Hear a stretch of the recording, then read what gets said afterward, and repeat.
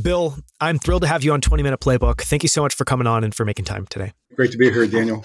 Where I would love to start is with a little bit of an interesting question kind of around your daily routine. And the question is, if people listening could shadow you for a day, from the moment you wake up until the moment you go to bed, as creepy as that might be, what would they see and what would they be most surprised by in your day? I don't know what they'd be most surprised by, but I'll give you a day in the life. So I get up, let's say 4:45, 5 a.m. I, initially go and make some tea.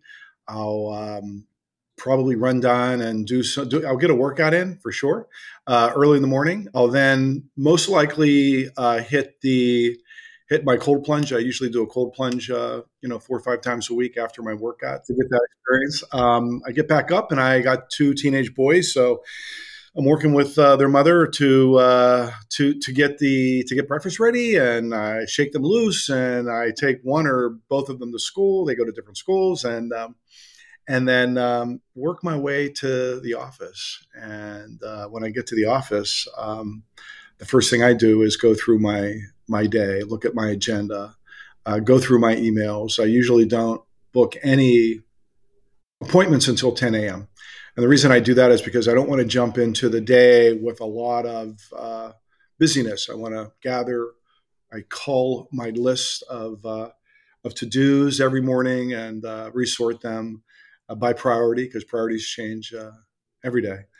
And go through meetings. I would say that at lunchtime, I always bring my lunch, usually a healthy meal, vegetables. And today I got vegetables, and I got I got an avocado, and yesterday I had some fish. So I always try and keep it light. And then I get in my my hyperbaric chamber for about 45 minutes after a 15-minute lunch, and I'll go in there with my phone or my laptop and spend some time there recharging. Come out of that feeling totally renewed, and then plow into my afternoon. Probably around 4:30 or so, we do a tasting, and then I'm on my way home. And usually when I get home, I'm active. I'm active with my kids. That's a day in the life. Okay, there's a bunch of fascinating things in there I want to ask kind of follow-up questions to. It's super interesting that you do a cold plunge 4 to 5 times per week, and it sounds like you do this hyperbaric chamber. Is this daily, I'm guessing, as well, too? 3 or 4 times a week. Sometimes I'm busy at midday. I have working lunches, in which case, I don't get in it, so. Yeah. With both of those, I'm curious, were they difficult for you to adopt? And was there some sort of impetus, whether it was somebody encouraging you trying it at somebody else's house? What was the impetus to get these? Yeah, certainly. I mean, I think with regard to the hyperbaric chamber, coming out of COVID, I had severe COVID pneumonia, and I was not in great shape. And I had some scar tissue in my lungs. So I got in. I did a lot of research and bought one. And what can I say? It really helped me recover from long COVID. But more than that, I got to say, when I come out of it with the hyperoxygenation, it really feels like I slept 2-3 hours. I mean, it's really quite invigorating. And a lot of clinical research that's been out on that I've been reading about and advocating to my friends. That didn't take very hard. I mean, there was some adjustment to a little bit of the claustrophobic, situation. And because it's effectively, just for people that maybe aren't, can't visualize a hyperbaric chamber. It's effectively like, it's coffin-like, except it's round and it's made of glass and metal, but you can effectively see out, but it is very small. Yeah, totally. I mean, and really what it does is it takes oxygen and pressurizes it and goes into your cells, into your mitochondria. And it really was initially invented for Navy SEALs for the bends when they would come out. And now they're used at burn centers, et cetera. It really accelerates healing, and it's really a wonderful piece of equipment. But really the cold plunge was really the toughest to get into. I followed David Asprey and was fortunate enough to be on one of his pods. And before prepping for it, we started talking about the cold plunge and, Wim Hof and all what's happening there. And I got to say, there is definitely the single most impactful activity that I've ever done for my health and wellness, by far. I would say that with regard to any sort of inflammation, any sort of issues around energy, et cetera, it really shifts it really quickly. What is most profound about it is I'm a type A, high cortisol human being. I really, I thrive on adrenaline, for good or for bad. It's sort of, but when I get out of the cold plunge, I'm in there for 4 to 5 minutes. It's, 42, 43 degrees. And it took me some time. I mean, the first couple times I got in, it was really challenging. It was like, 10 seconds. But I got to say, when I get out of that, I have such clarity of thought, such equanimity, such balance. My overall capability of communicating, processing, thinking, any sort of emotional edge I have is completely gone. And I can't recommend it more for entrepreneurs that are grinding hard and have a lot of pressure on them, because it is a monumental reset. I mean, and to your point, all founders that I've met tend to be type A adrenaline kind of driven individuals. And so it seems almost like it's a great way to balance out that natural tendency, be able to kind of get rid of some of the stress of the day. I want to change and talk a little bit about, values and standards. And the way I typically ask this question, you talk about how you prep for the day, you talk about how you kind of lay out your day. There's a lot of intentionality there. I'm curious, what's important to you about the way that you show up and the values and standards that you bring to the office, to work, to working with your team every single day? Yeah. And this is something that I've developed over, my career path, this, I think, behavior. The behavior is, the impulse is to enter into a meeting or a conversation with your peers or your subordinates with a hypercritical view on what's not being optimized so that we could perform better. It's just the natural orientation, I think, of an entrepreneur. How do I do it better, faster, cheaper? What I've really come to adopt is realizing that every one of them is doing everything they can to optimize and to enter the conversation with an acknowledgement of what they've done. And when I go into let's just say a constructively critical mode, it's really oriented towards what can we do together and how can I support you to achieve the objective that we've set forth that might not be realized as of yet. So really getting that temperament and really showing up with acknowledgement and, secondly, support is really the most, I think, critical learning and behavior change I've developed over the years to foster a healthy culture in the midst of highly competitive, high stress, highly driven individuals. Yeah, it's very well said. I'd love to ask, a very different question around Kevita, and we're going to talk about a number of different companies that you've built, as you've been a part of building. But one of them is the, sparkling probiotic drink maker, Kevita. And one of the questions I wanted to ask is just what you've learned about what it takes to build a successful food and beverage company. Because, I do quite a bit of venture capital. One of the things that is very clearly different, obviously, than a lot of technology businesses is food and beverage businesses. And so I'm just curious for your take, what does it take to create both a great product and a great business within that space? Yeah. So, I've always been a product person, really developed the product first. And that's really the beginning part. But I think the thing that really I and the company needed to overcome in that business with that product or a suite of products was really understanding how to create a product that was compliant in an otherwise non-compliant medium, non-compliant format, that being a fermented beverage, and maintaining that rigor of oversight on compliance while experiencing a tremendous amount of quality challenges that would have normally, I think, made most people quit and abandon ship. And over the course of the 5.5 years, there were many times when I absolutely had gotten to a point where there was no hope and there were product pulls and there were challenges that would normally make those that didn't really understand and know what it means to pitch a tent to walk away. So I think the thing that I've learned and taken away is that you continue to show up every day and you continue to resource energy, ideas, so until such time that they shut the doors on you and you don't shut the doors on yourself. And so I think that was that level of fortitude and agility was what I walked away with as the biggest, I think, experience to really overcome the challenges and win. Yeah.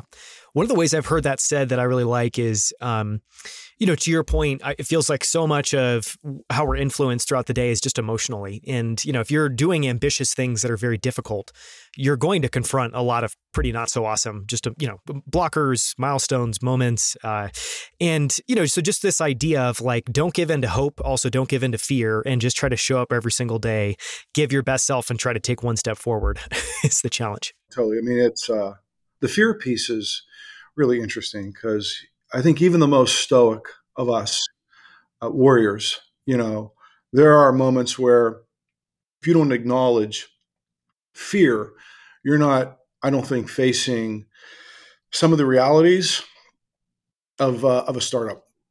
So really getting through that, I think, is a real good shout. Yeah. And I just want to ask one clarifying question. I'm guessing what you're talking about there is, in terms of just some of the challenges at Kevita was you were creating a shelf-stable fermented product. And this was in the very early days of kind of fermented products. And just the challenges of doing that, actually getting it to the shelf in something that people are going to enjoy that's actually good for them and not. I mean, Kevita actually, just rewind a little bit, isn't shelf-stable. Flying Embers is. So, but what happens is because it wasn't shelf stable and it had bacteria in it and some sugar, it unless there was impeccable GMPs, you were going to find yourself with an explosive Molotov cocktail on the shelf or something growing in it that otherwise might be a health concern. So that was definitely. Got it. That makes sense. I want to shift, and one of my favorite things to talk about on this show is just great books, and so I'm curious. I want to ask the question: just what books come to mind that have had an outsized impact or just a large impact on you? And this can be the way you work, the way you approach life, the way you see the world. What books have had the biggest impact on your life and maybe your business? I think there's a book by Gay Hendricks called The Big Leap, and The Big Leap. Really was a book that really made a difference for me in my life. And it really talked about your upper limits and what are your upper limits and how do you face your upper limits and how do you move beyond your upper limits.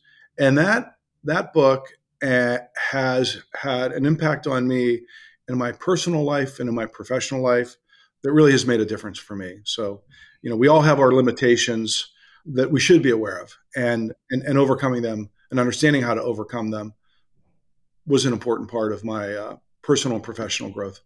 Yeah, that's a fascinating book. No one's brought that up. And I love the idea and the topic of, focusing on upper limits, understanding your upper limits and trying to push your upper limits, because it does feel like, I think, again, one of the things I've noticed, just anyone that has enough ambition, they're going to explore your upper limits. They're going to have some painful experiences confronting and hitting the wall with your upper limits. And so, it's cool that there's a book that can help you think about that. I want to ask about, areas where you have an edge or a superpower. And, the way I typically kind of think about this is if you were to zoom out and kind of think about yourself, what do you think of as your edges or your superpowers, and how do those show up day to day? I think having insights on trends, understanding what where trends are and how a given consumer packaged good might fit into that trend.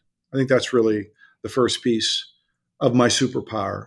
I think the second piece is to understand when you look at a company or a product, really identifying what the points of difference or differentiations are so that that you have a competitive advantage when you go to market. Great ideas are important, great products are important, but without having any way of differentiating yourself from the competitive set, you've got no way of working through the clutter. I think then rolling that all into and framing it up into a value proposition where you could present to investors the opportunity clearly and be ultimately a promoter. I mean, entrepreneurs need to be great promoters or they're not going to get people internal or external to believe in them. So framing that up and articulating that in a way that's quickly digestible by the investor or even the senior leader that you're trying to attract into the new venture is going to be really important. I think framing up an exit. I mean, a lot, at least in my line of work, I build, I sell. So I'm attracting people that want to participate in that journey. So really getting really clear on and giving some visibility on how it happens, how you build it, and how you sell it is really also an important part of, I think, attracting great talent and a great investor base. Look, I think I do have a superpower in detail. I think that superpower is also probably my weakness.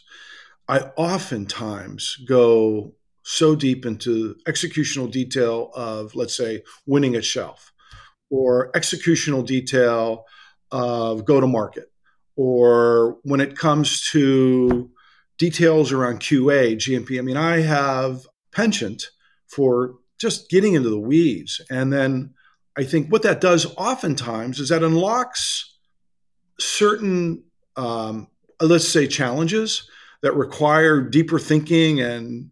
But what it also does is it disrupts the continuity sometimes of your particular department or team.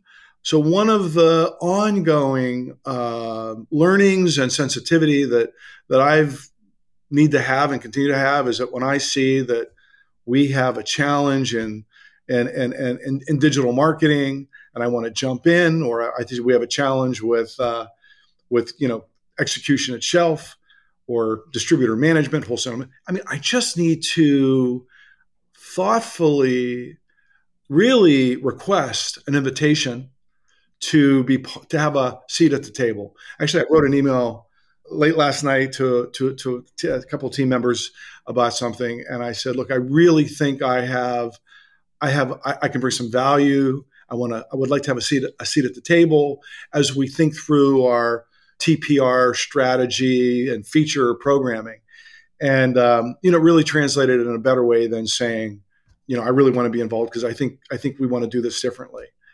So that level of detail, I think, is a superpower, but it's also been, I think, not such a great asset at times over the years, and reaching in and reaching too deeply. So.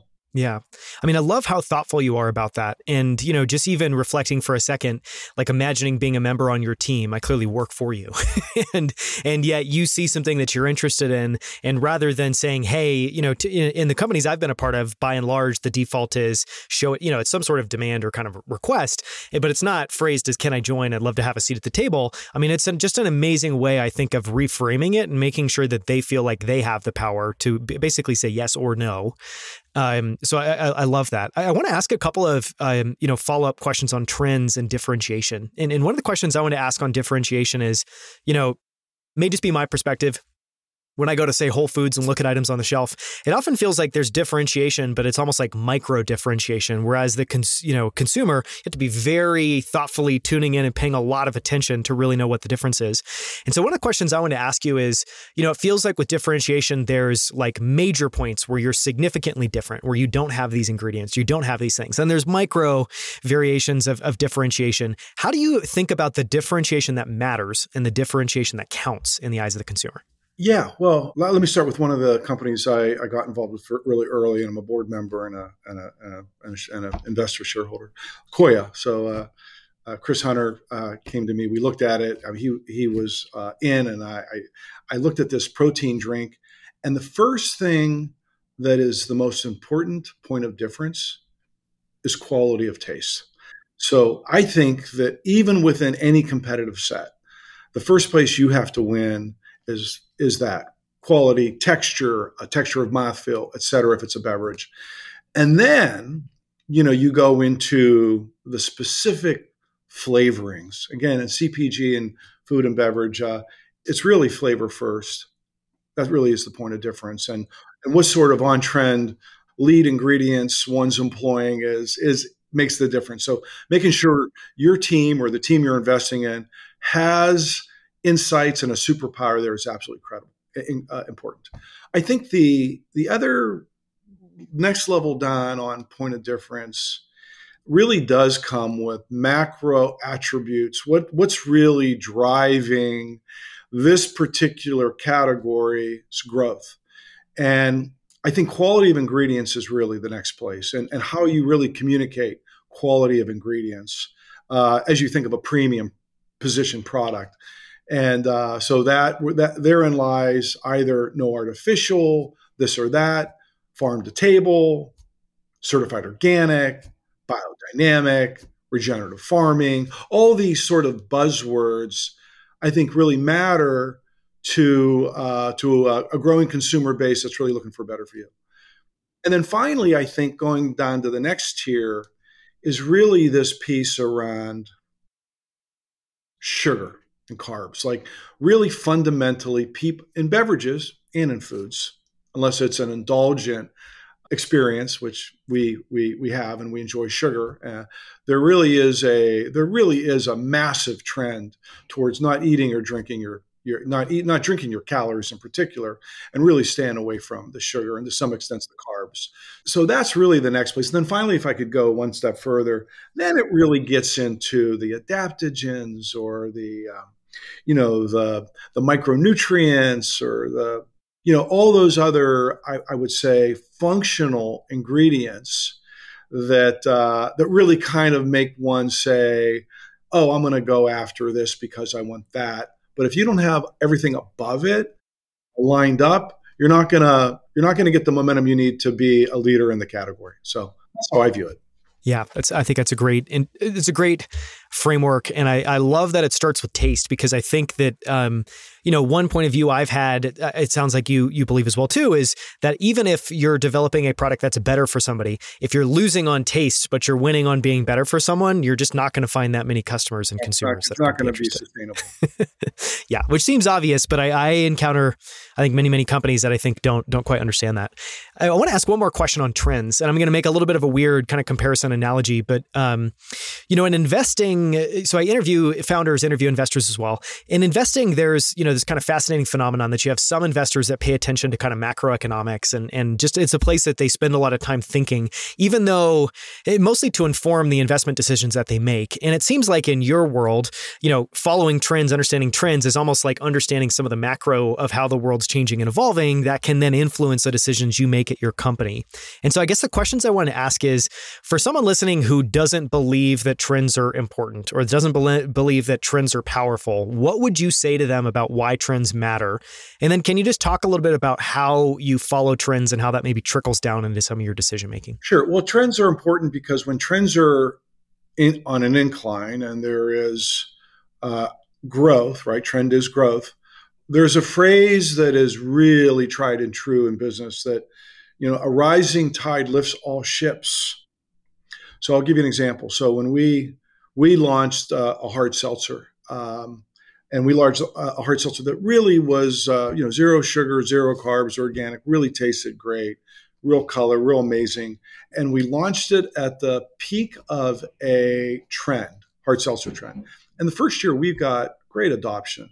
But when the trend started falling materially and it became a commodity of sorts, there's no declining trend that you could offset with any attribute. Because when the retailers are saying, we have enough, I don't care how good it is, and Costco's backed up 6 months, and all of a sudden you lose your Costco rotation or your Trader Joe's or whatever it might be because the trend has changed, then you find yourself in a situation where no matter how good the product or the branding or the marketing, you're not going to get what you need in order to sustain growth. So that's a firsthand experience with me and this brand's portfolio. Yeah, no, it's very well said. And hard seltzer is fascinating because it did feel like there was this moment where it was taking off and you started seeing everybody creating a hard seltzer and entering the market. And of course, it was clearly going to play out the way it played out. But, it's I think it disappointed a lot of people, a lot of founders that maybe weren't as prepared. Did get to, 4.5 billion or so category. They grew pretty aggressively, but then as fast as they go up, they come down. Yeah, and it's difficult to fight, obviously, or impossible to try to fight. Okay, I want to ask two more questions. You've been an incredibly successful founder and entrepreneur. You've backed a number of other successful entrepreneurs at companies like Wild Brands, Iconic Protein. You talked about Koya. what have you learned about the skills and attributes that it takes to build an important company? And so I guess what I'm asking here is, you're as an investor or advisor, I'm sure you're clearly looking for something in the product itself. I'm sure you're also looking for something in the founder. And so what have you found about the best founders that you work with? Yeah, so there's a company I advised and invested in called Vive Organics. And the CEO's name was Wyatt, and they just recently transacted to Suja and Payne Schwartz.